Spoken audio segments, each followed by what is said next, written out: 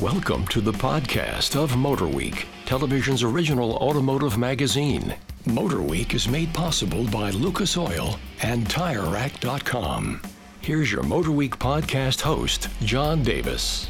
Thank you, Alec Webb, and welcome everyone to Motor Week Podcast number 288. And with us in Studio C at Motor Week World Headquarters, we have our over-the-edge reporter, Greg Carlos, our digital producer, Jessica Ray, and a special guest, a host from Your Drive, Dan Maffett. Dan, great to have you with us. Thanks for having me. Well, we're going to get to a lot of stuff today. We've got vehicles to talk about, a lightning round, a viewer question, but we're going to start with Dan because Dan is new to the Motor Week fold, and we've aired a couple of the segments of your segments on Your Drive so far, and I must say, to very good reviews, which is great. But I really want to get into what you bring to our Car Care series. We've never had someone as a host before, or even a major contributor, who is into building show cars, car design, exterior modifications. We've covered it, but that's you. That's what you do. So I kind of want to start with something that's really basics. You know, a lot of people that watch Motor Week, they've bought something old that they want to recondition. They've maybe found that so-called barn find, whatever, and they want to turn it into a show car, something they can take, even if it's just to weekend events like Cars and Coffees. Where do they start? How do they do it on a budget? If someone comes to you and say, I've got something I really want to show off, where do they start? Well, the first thing I always tell anyone that's interested in that process is find the most solid car you can start with. The biggest drain on any budget for a build is rust repair. I was going to ask you. So you're really talking about rust. That is the biggest. Cancer of the automobile. Yeah, if you can get a car from out west, do it, because we'll have spots of rust.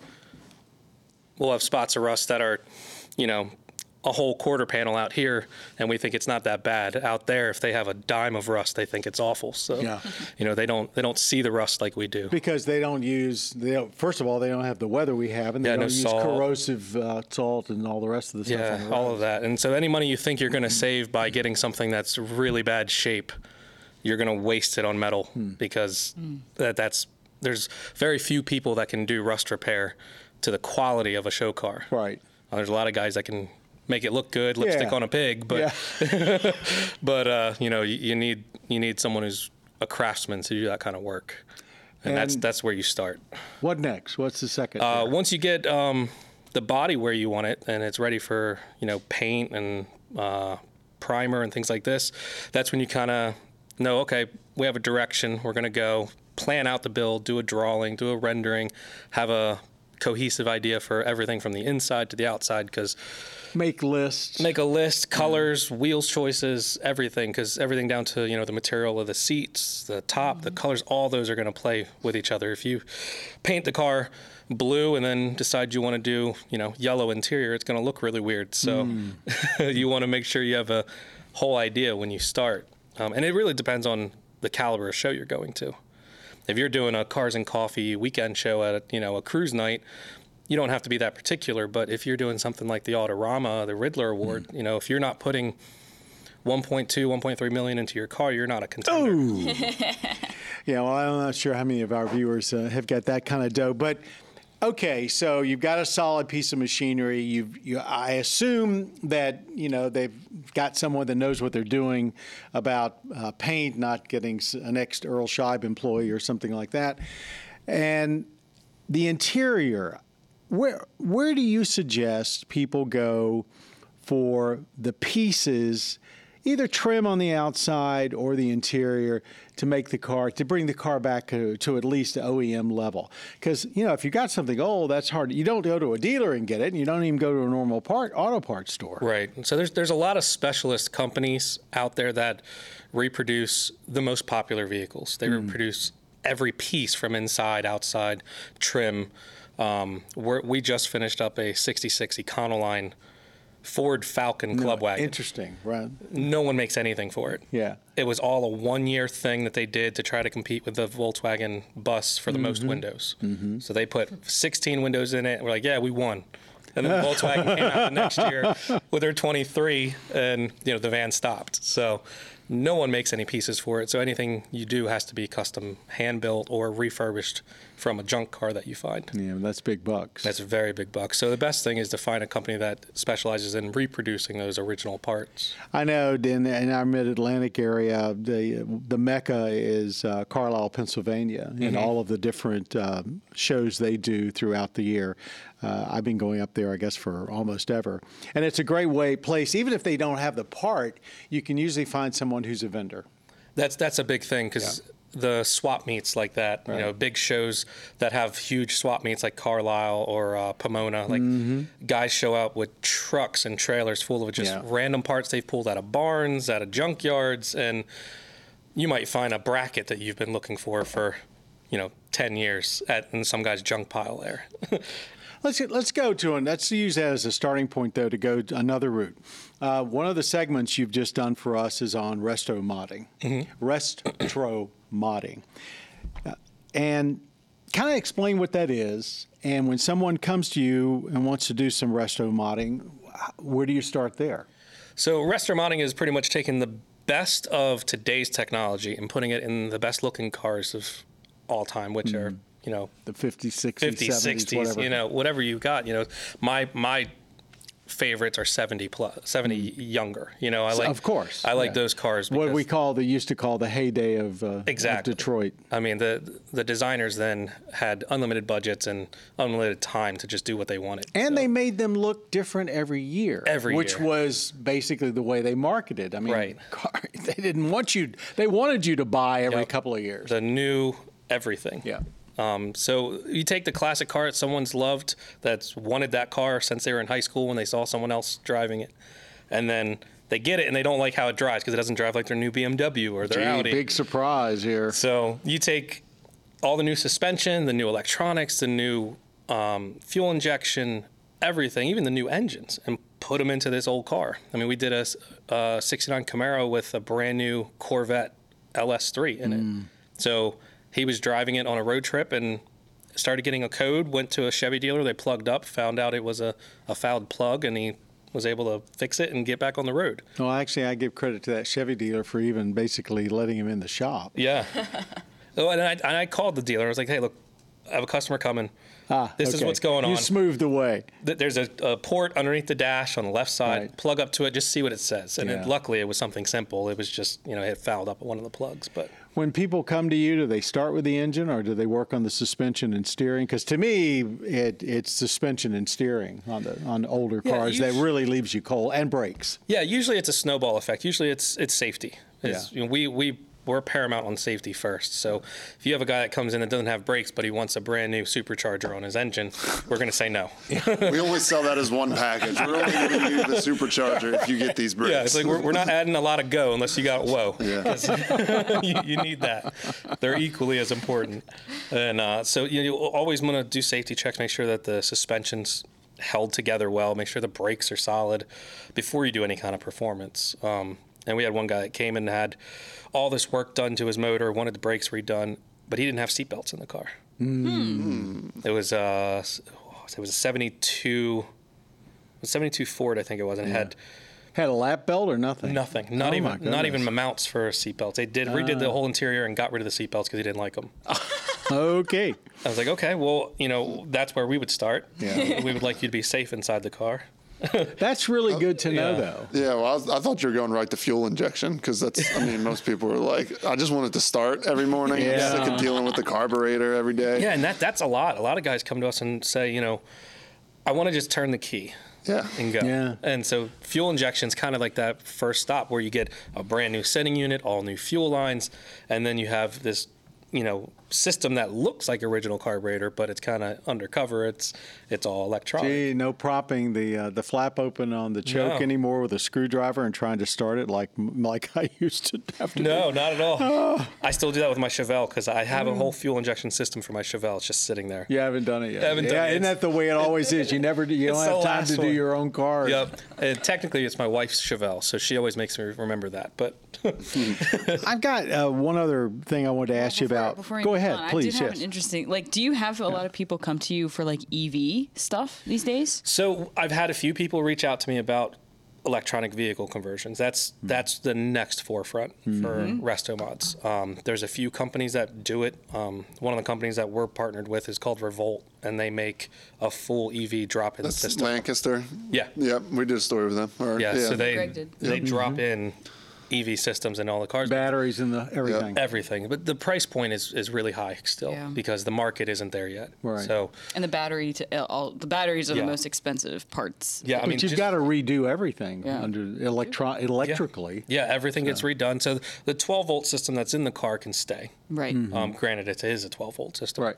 It can stay, and everything else should piggybacks off it. But, a lot of the drive lines and stuff to get into that market are, just sub $100,000 for the drive line.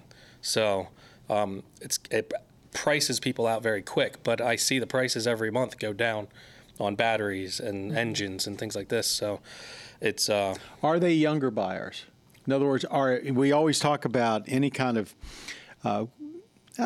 street rods, any kind of classic cars where the age group has always been fairly old and not necessarily getting younger. Are you seeing any younger buyers coming in and asking for that kind of conversion? So I see a kind of the gamut of age range. That's good to hear. We see a good bit of younger generation wanting to have the classic look, but the EV systems. Right. It's still out of their price point right now. But their interest is they're there. interested. Yeah, the interest is there. The older clientele generally like their Tesla, like their EVs that they have, and they're a little tired of the fuel smell or the exhaust note, or they want to have something that's kind of on the forefront of the engineering spectrum. So that I think is more of a status thing than anything. Which is what the Tesla, probably when they bought the Tesla, that was exactly. it too. It's kind of a flex. There was one other thing that I personally want your opinion on, and that is ceramic coatings. Okay. Are they worth it? Are they as durable as people say? I've lived through dealers putting all kind of extra coatings on your cars over the years. Some were good, some were bad. Is a ceramic coating really a ceramic material, and is it that much better than what, say, you could get 20 years ago? So ceramic has come a really long way in a short time. There's consumer ceramics, which you can get in spray bottles you can put on your car, and it just gives a layer of film, essentially, over top of it's like a super wax. Okay. Most of the consumer stuff you get that you can spray on your car after you wash it and wipe it down, that's going to last anywhere from 3 to 4 months on the Well, that's on the actually high not end. bad. Yeah, and it's if you treat it well. Right. If it's in the elements and you don't wash it down regularly, it's not going to last as long. Then you have what they call like the extract. It's the potent actual oil that is the ceramic. That has to be installed by a professional because it has to be heated to a certain temperature. And it's laid out evenly over the panel with a little tiny, tiny sponge that has the right set of membrane in it to push the fluid out. Once that's heated up, it self-levels across your panel, and they have a version of that is super potent that can last up to 7 years, and they have a intermediate version that's about 3 years. How do you tell if somebody knows what they're doing about putting ceramic coatings on? Because to me, that's got to be, it has to become in the application. It's like any paint job. Yeah, I mean, there's a craft to put that on.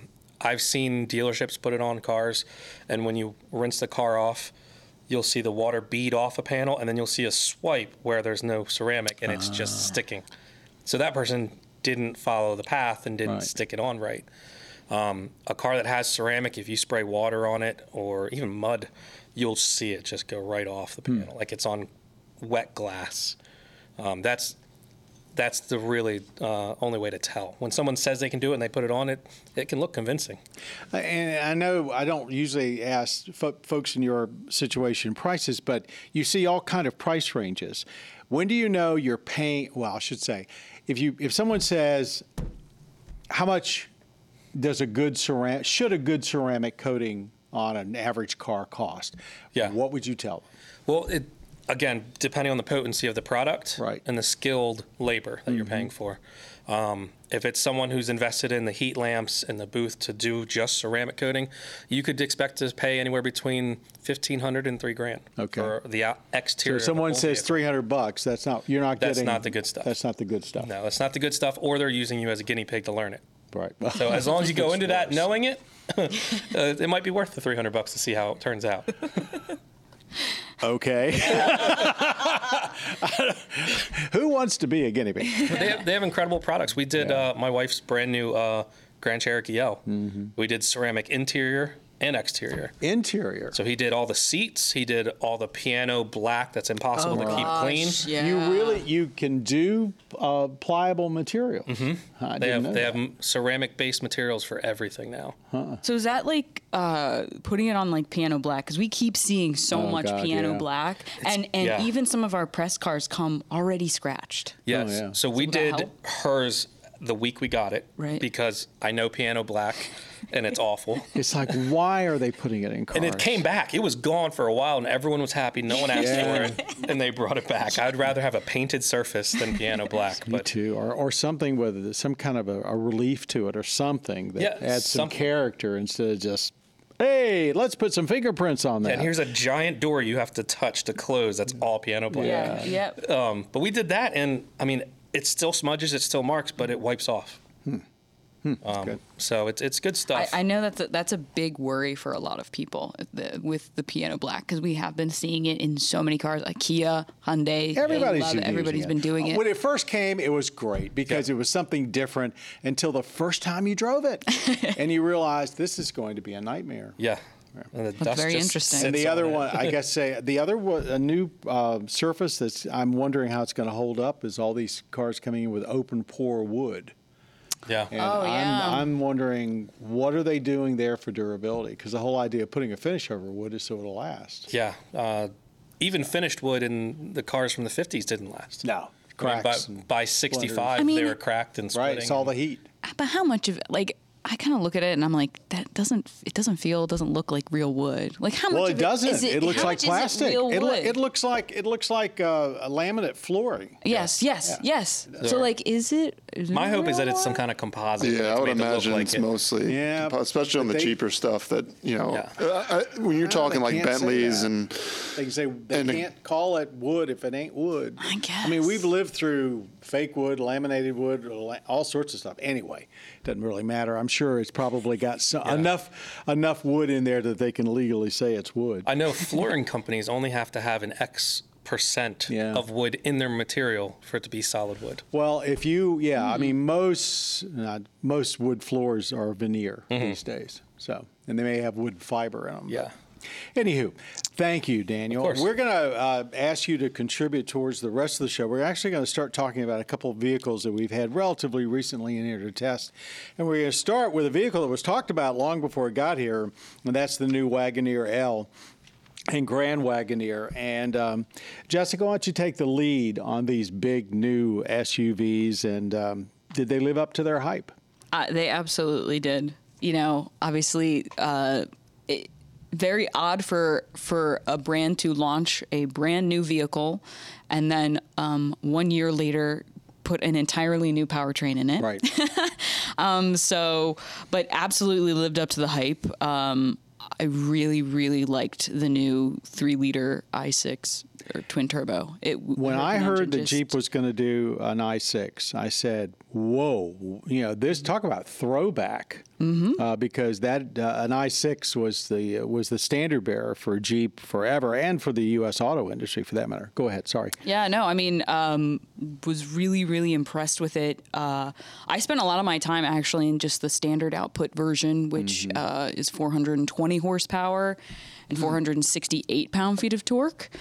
So, not a huge boost from the outgoing 5.7 liter. I think that was just a little bit under 400 horsepower, but just like in all ways, it felt like it performed better. It was quieter. It was just smoother. Like I remember I was sitting in some construction traffic and I like put down the window to kind of see what I could hear at idle, and it was just quiet. And in a vehicle like that, they did focus, I know Jeep specifically focused a lot on just all around just being very quiet due to the types of people who buy the extended wheelbase versions.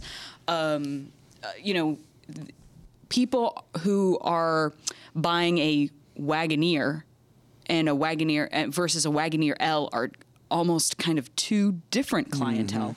Wagoneers, people buying a Wagoneer are cross-shopping 3 rows in general. Right. Whereas folks who are buying the extended wheelbase, they need more space. They're looking at they're cross-shopping Suburbans or Escalade ESVs or whatever. Exactly. So what they were trying to do is just trying to figure out ways to make it just a little bit better than the rest of the competition. And General Motors, has really been the leader in that segment for a very long time. But this really gives another excellent option to buyers because... and they went in their history book to name it. Yes. Yeah, the Hurricane. That's a legendary name for Jeep. And this is also, we talked about this being a very big engine for Jeep specifically, but this is just a big engine for the entire Stellantis brand. What excited me was simply the fact this is no front-wheel drive engine. Right. This means they're committed to doing rear drive vehicles and to come out with a new engine family when everyone's going, supposedly going electric. The billions and billions of dollars that they are spending to bring that engine to fruition, that gives me hope that the market is at least going to have vehicles long way into the future for people that don't necessarily want EVs. Correct. Anyway. And I think that this vehicle specifically is a really good representation of sort of like Stellantis's position on electrification. They still believe that the internal combustion engine serves a purpose. And specifically, this is a huge vehicle. And vehicles of this size will be some of the last to be properly electrified in ways that normal consumers can drive on the daily. And so for them, thinking of the two V8 powertrains, the 5.7 liter, the 6.4, those engines are old. They've been around since the early 2000s. So it was only a matter of time before, emissions catches up to you. And so that's kind of an important thing also to talk about. But I should also mention that I mentioned there's a standard output version, and then, of course, we have the high output version, which is aptly named the Hurricane 510, which it's got 510 horsepower and 500 pound-feet of torque. And then, so the standard output version goes in the Wagoneer L, and then the high output version goes in the Grand Wagoneer L. And then also, they'll go in the non-extended wheelbase models, but the base Wagoneer still will have the V8 standard, and so will the Grand Wagoneer Obsidian. So most of the new models for 2023 will have this new engine. That engine's going to migrate into all of their trucks, including probably some of their heavy-duty trucks. They've mapped out a long future for that engine. And they're saying for the high output version on the highway, you're looking at an additional 2 miles per gallon. And then for the standard output, you're looking at an additional 3 miles per gallon. That's huge. Right. It seems like that's like just 2 miles. That's huge. Just 3 miles. So you're looking at I believe, so for like the standard output version, that's 24 miles per gallon on the highway, which is very good for that class of vehicle.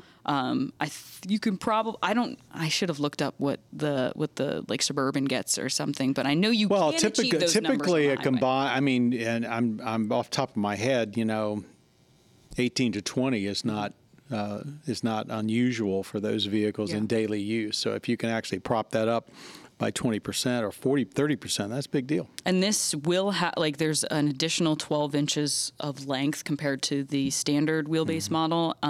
But this does have the most storage space behind the third row out of anything in that class. So it seems like they just did everything right with it.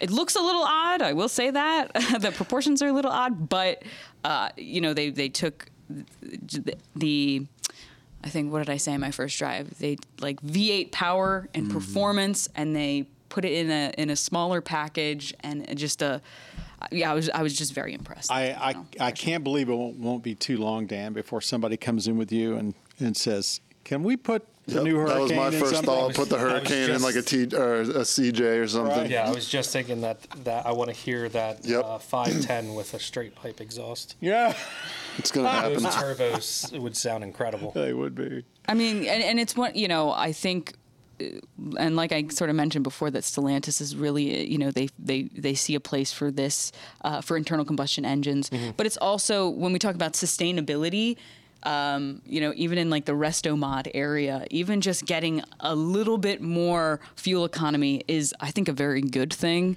in the long term. Whatever we're looking at right now doesn't necessarily mean it's going to be what we're looking at in the future as far as policy and all. So everybody's trying to play the odds. Yeah. Let's switch, though, to something at the other end of the scale, sort of, at least size-wise. And one of the vehicles we've had recent experience with it, I think kind of blew us all away a little bit, the Hyundai Kona N. The first time that the performance brand N from Hyundai has been applied to basically an SUV. It's really not, but let's say it is. Can we just a call it a crossover? Let's call it a tall hatchback. Make me happy. Okay. Tall Greg, take it away. Yeah, it's Kona funny. N. You said it. We're like literally going from the biggest vehicle. You can think. We're talking a full-size extended version down to what Something is that called could almost fit in its trunk. What is this? This is called technically a subcompact SUV, crossover, whatever you want to call it. And then beyond that, they're like, well, let's just make it an N version and make it a hot hatch. That's not really a hot hatch. But it is. It is. It is. If you look back at the it, original hot hatches, they were all square and upright like the original. Anyway, go ahead. You look at this thing and you don't think SUV. You think hot hatch. It sits a little bit high, but you're like, okay, it's still a hot hatch. It's a cocky little thing. A lot of power coming from the 2-liter turbo 4, 276, if you want to get down to the numbers, 276 horsepower, 289 pound-feet of torque.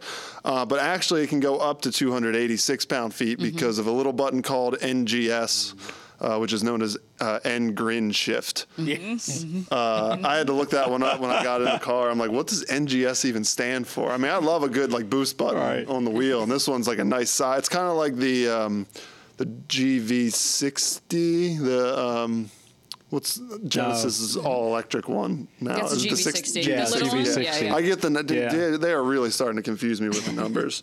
Anyway, it's like essentially for a few seconds, you get 10 extra horsepower. It's like a little nitro simulation. Yeah, and it makes sense in this car because it's so hyper. I mean, on the street, it is, even in its softest suspension setting, it just likes to bounce around. I thought it was like old time Detroit rough. When you used to see a performance pack put on something from Detroit, you knew you better have your teeth in right. It was K car with a turbo. Yeah, a K car with a turbo. This is not a car for a comfortable jaunt to the grocery store or a nice Sunday drive. I mean, you have to drive this thing with some purpose, or at least just be used to punishment. Because, like I said, even in its softest setting, it really bounces around on the road. And that brings me to really the tunability of this thing from the driver's seat is just being able to sit there with, all right, I have an N driving mode, which already puts you into the stiffest suspension setting, tightest steering, looser on the traction control, but you can program it. So like on the track we were on, and we'll get to the track in a little bit, we were at the Shenandoah circuit at Summit Point Motorsports. And it's a little bumpier than some of the other tracks. So actually, I would take it back down to the softest suspension setting and then keep the engine transmission in its sportiest setting. And that seemed to work out. But just being able to do that all from the driver's seat, I mean, you're not getting out like adjusting things manually. Like it's just, it's not necessarily unique in the auto industry right now, but it's just something that kind of hit me on this day when I was driving it, just to be able to say, like, I can make this car what I want it to be. And also that it's like $35,000, which seems kind of ridiculous. Like the performance, if you're talking about performance, this is a bargain. I mean, for $35,000, it's a ton of fun on the track. And like I said, I don't want to sound like I'm beating it up for what it is, because I'm very happy to have like a high-strung performance car. And when you treat it as such, you really get some good fun out of it. So yeah, I think it's a bargain there. Get back to some of the numbers real quick. So 8-speed dual clutch automatic transmission, paddle shifters, front wheel drive, which is I don't love. It should be all wheel drive. Yeah, because it torque steers like crazy. Oh my God, the torque steer is ridiculous.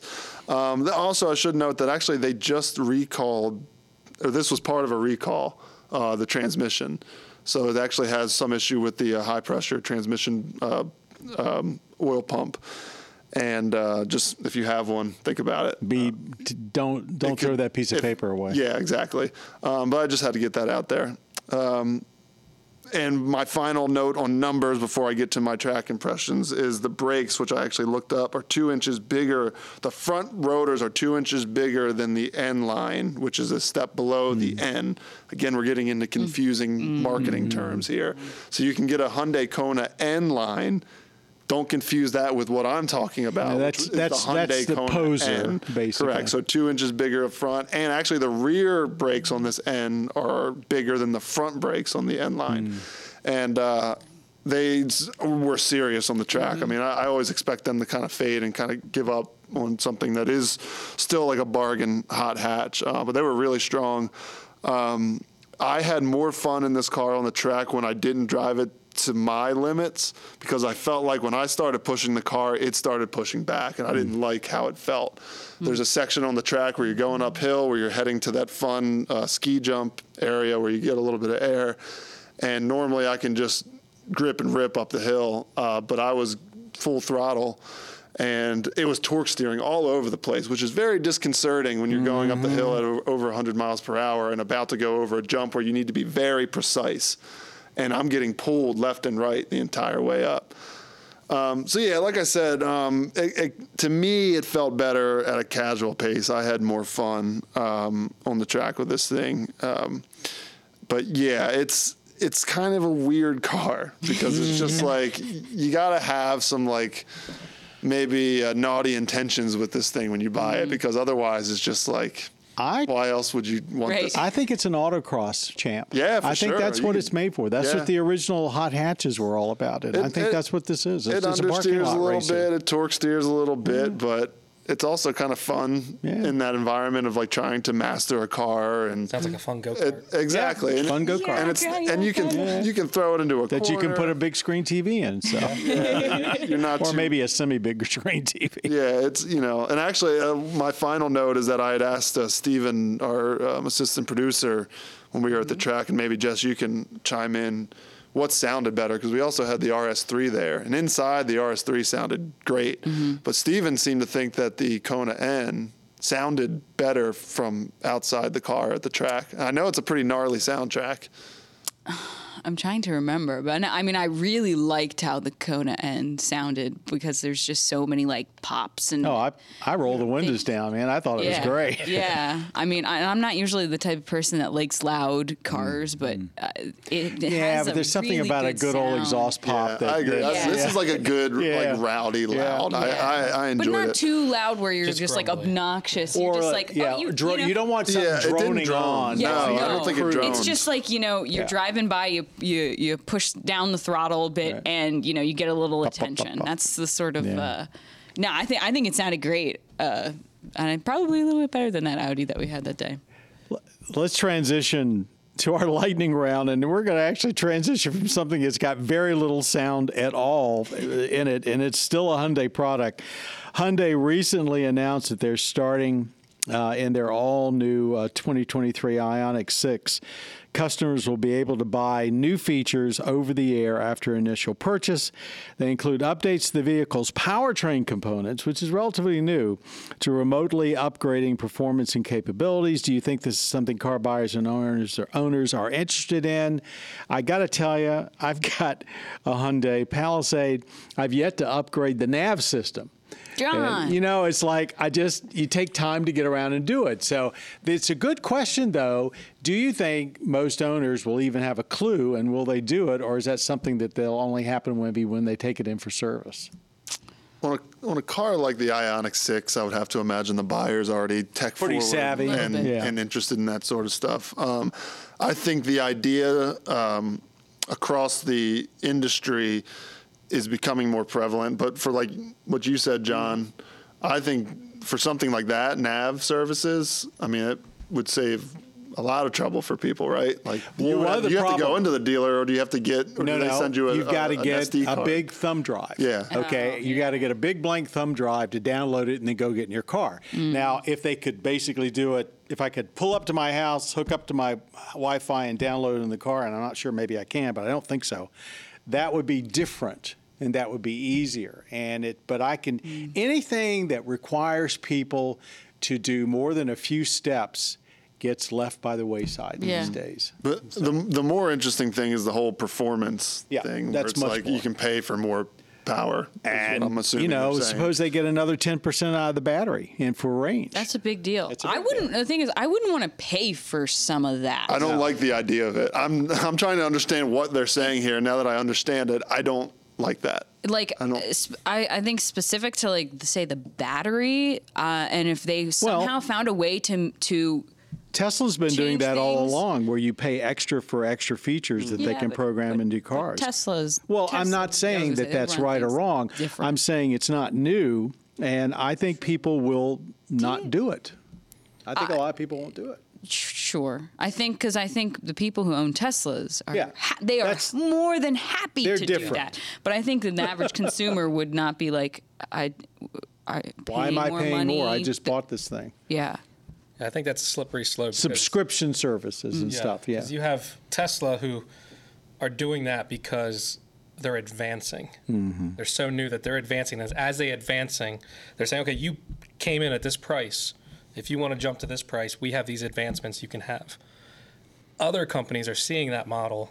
as They a way to want the make money. Yeah. Say, okay, we can definitely get you to, an extra 50 miles per charge, but we're only going to ship it to you at this rate. If you want to pay for more, we'll get you there. And I think that's the part I don't like. That's the- because I think it's backlash city. Yeah. whatever they say, they're like, oh, well, it's because of this or that. I have a hard time believing them. I have a hard time believing anything other than we want to make more money off of you. In the video game world, we call it pay to play. Pay to play. So a lot of the video games now are seeing that format, and they sell you a game for $60, and then you're playing the game and you can't advance unless you buy this package to go any further. And it's The car companies already went that route. When navigations first started becoming a big deal, if you wanted to get that navigation upgraded, not only did you have to go to the dealer, but you had to pay the dealer labor rates and everything else to get it upgraded. Yep. So most cars are running around that are older than 5 or 6 years without upgraded nav systems. Yep.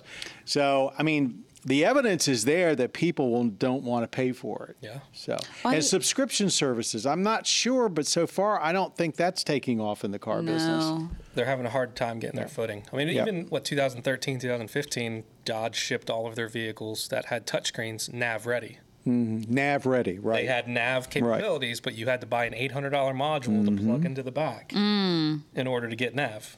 And I bet they didn't sell a whole lot They of did those. not. I do wonder, if a OEM makes something like that, you can tweak the powertrain components over the air.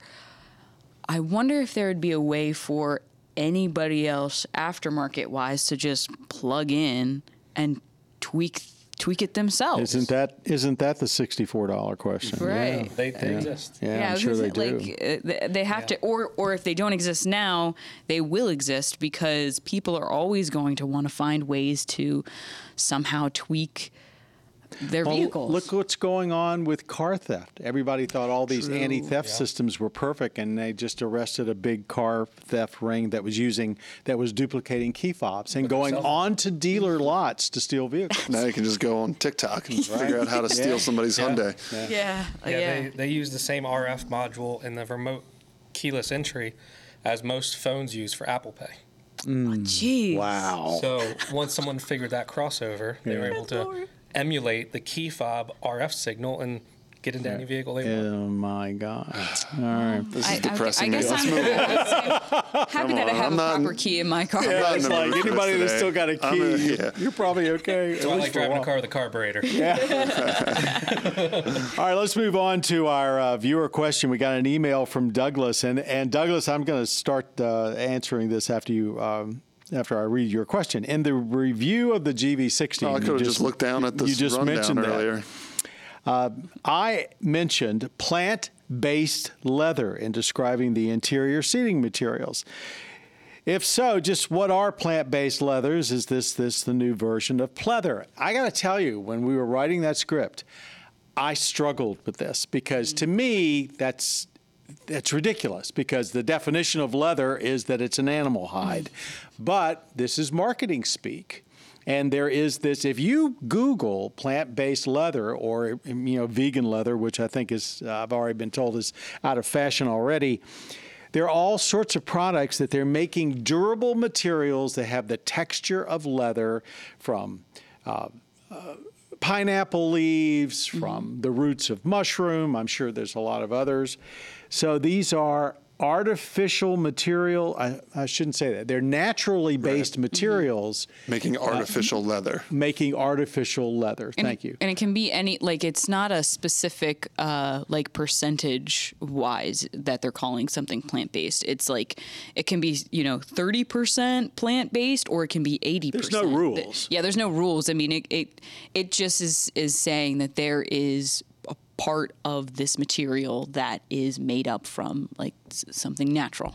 Yeah, I don't know why. I guess, they're dealing with consumers and consumers are saying, what do you mean I can't get leather in my vehicle? Like Volvo is a big one doing this. And we've seen these materials and many of them are excellent. I mean, they're luxurious looking. It really isn't a problem. They wear well. You're not going to have the finish coming off them. It looks like as easily. They're more when you leave a vehicle. Everybody knows leather seats and heat are enemies. So I don't know. Do you think this is where we're headed?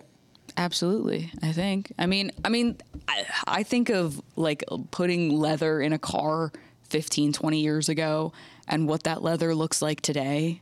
It's cracked. It looks awful. It was so hard to keep nice. And, people want more sustainable options as well.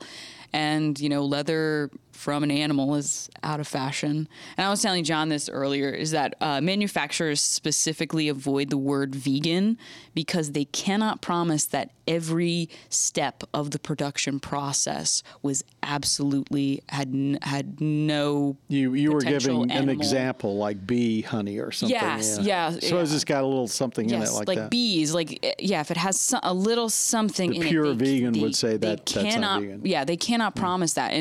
And it's only recently that I've seen that they've kind of like gone away from that. Because I remember I was at an event relatively recently, maybe a year ago, and I think originally the PR person said, "Oh yeah, this is vegan material," but then they like backtracked and they were like, "No, actually, it's not vegan. We can't say it's vegan." So I want to ask Dan a question though. Leather today in new vehicles is not like leather 20 years ago. No. I can remember Pat Goss saying it's really just more superficial. It's a surface coating almost. Yeah. So leather back in the day was, older cars are not just leather fabric. I mean, it was leather hide. Mm-hmm. Mm-hmm. I mean, it was tanned leather hide. That leather's organic. It has to be conditioned, just like your skin. If you neglect your skin and don't clean your skin, it's going to crack. It's going to get dry.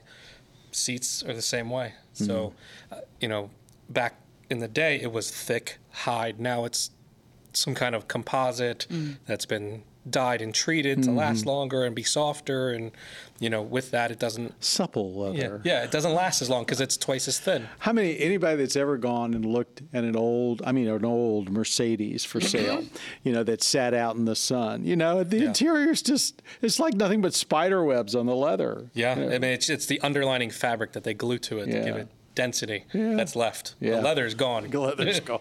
So I'm curious to know what the life of the plant-based is going to be, because it's also organic. You're going to have to condition it in different ways, and I'm wondering how it will hold up to. I guess it probably also depends upon the percentage of it, right? Yeah. Like I said, it could be 30% of what it is naturally based, or 80%. So Yeah. And we all know the car companies keep looking at ways to make things less expensive when they That come too. across something, and then the next year say, wow, we found out how to take X amount of dollars out of whatever it was. Yeah. So anyway, Douglas, I hope that answers your question. It has the look or the feel or the attraction of leather, but it is not an animal. it sounded like the cotton ad. The touch, the feel. The touch. cotton. There you go. All right, before we wrap things up, anybody got a rant or a rave this week? Anything that basically automotive-wise that you want to either complain about or give somebody a high five?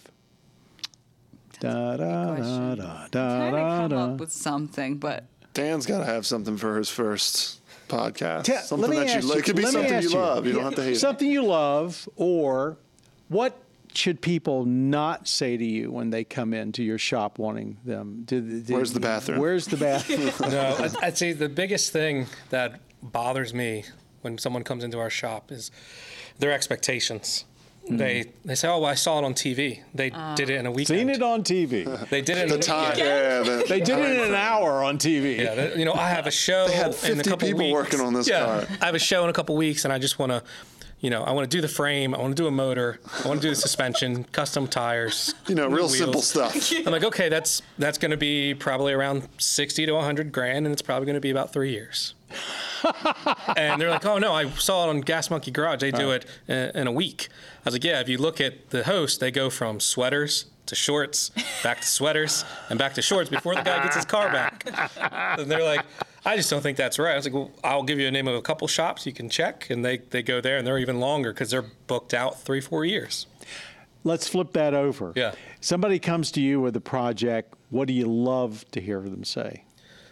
I love them to say that they love their car, that it's an heirloom, it means a lot to them, and they want it right. Wow. want it right. Actually, that sounds like a great place to end. Love it. I want to thank Dan Maffett for being here, Jessica Ray, our digital producer, Greg Carlos, our Over the Edge reporter, and all-around hot shoe. I want to thank everybody out there that watches and listens to Motor Week. Basically, if you are a fan of the show, you can see us just about everywhere. If you're catching this podcast and you're new, hop on over to our website at motorweek.org. And you can basically catch up on daily news, the latest test. We have almost all of our features and tests are up on youtube.com/MotorWeek. We stream the show at various places. You can go over to pbs.org/MotorWeek and see the latest episodes. Basically, if you've got a phone or a screen on your tablet, whatever, you can be a part of this show and catch us every week and catch Dan and all the new hosts that we have on the Your Drive segment as well. I want to thank our audio engineer, David Wainwright, our podcast producer, of course, Jessica Ray, and our podcast creator, Bob Mixter. Did I forget anything, anybody? No, I don't think so. All right. I think you got it. Everybody out there, join us again. Thank you all for being a part of Motor Week. You have been listening to the podcast of Motor Week, television's original automotive magazine. Motor Week is made possible by Lucas Oil and TireRack.com. For additional information on podcasts, videos, and showtimes, visit our website at motorweek.org.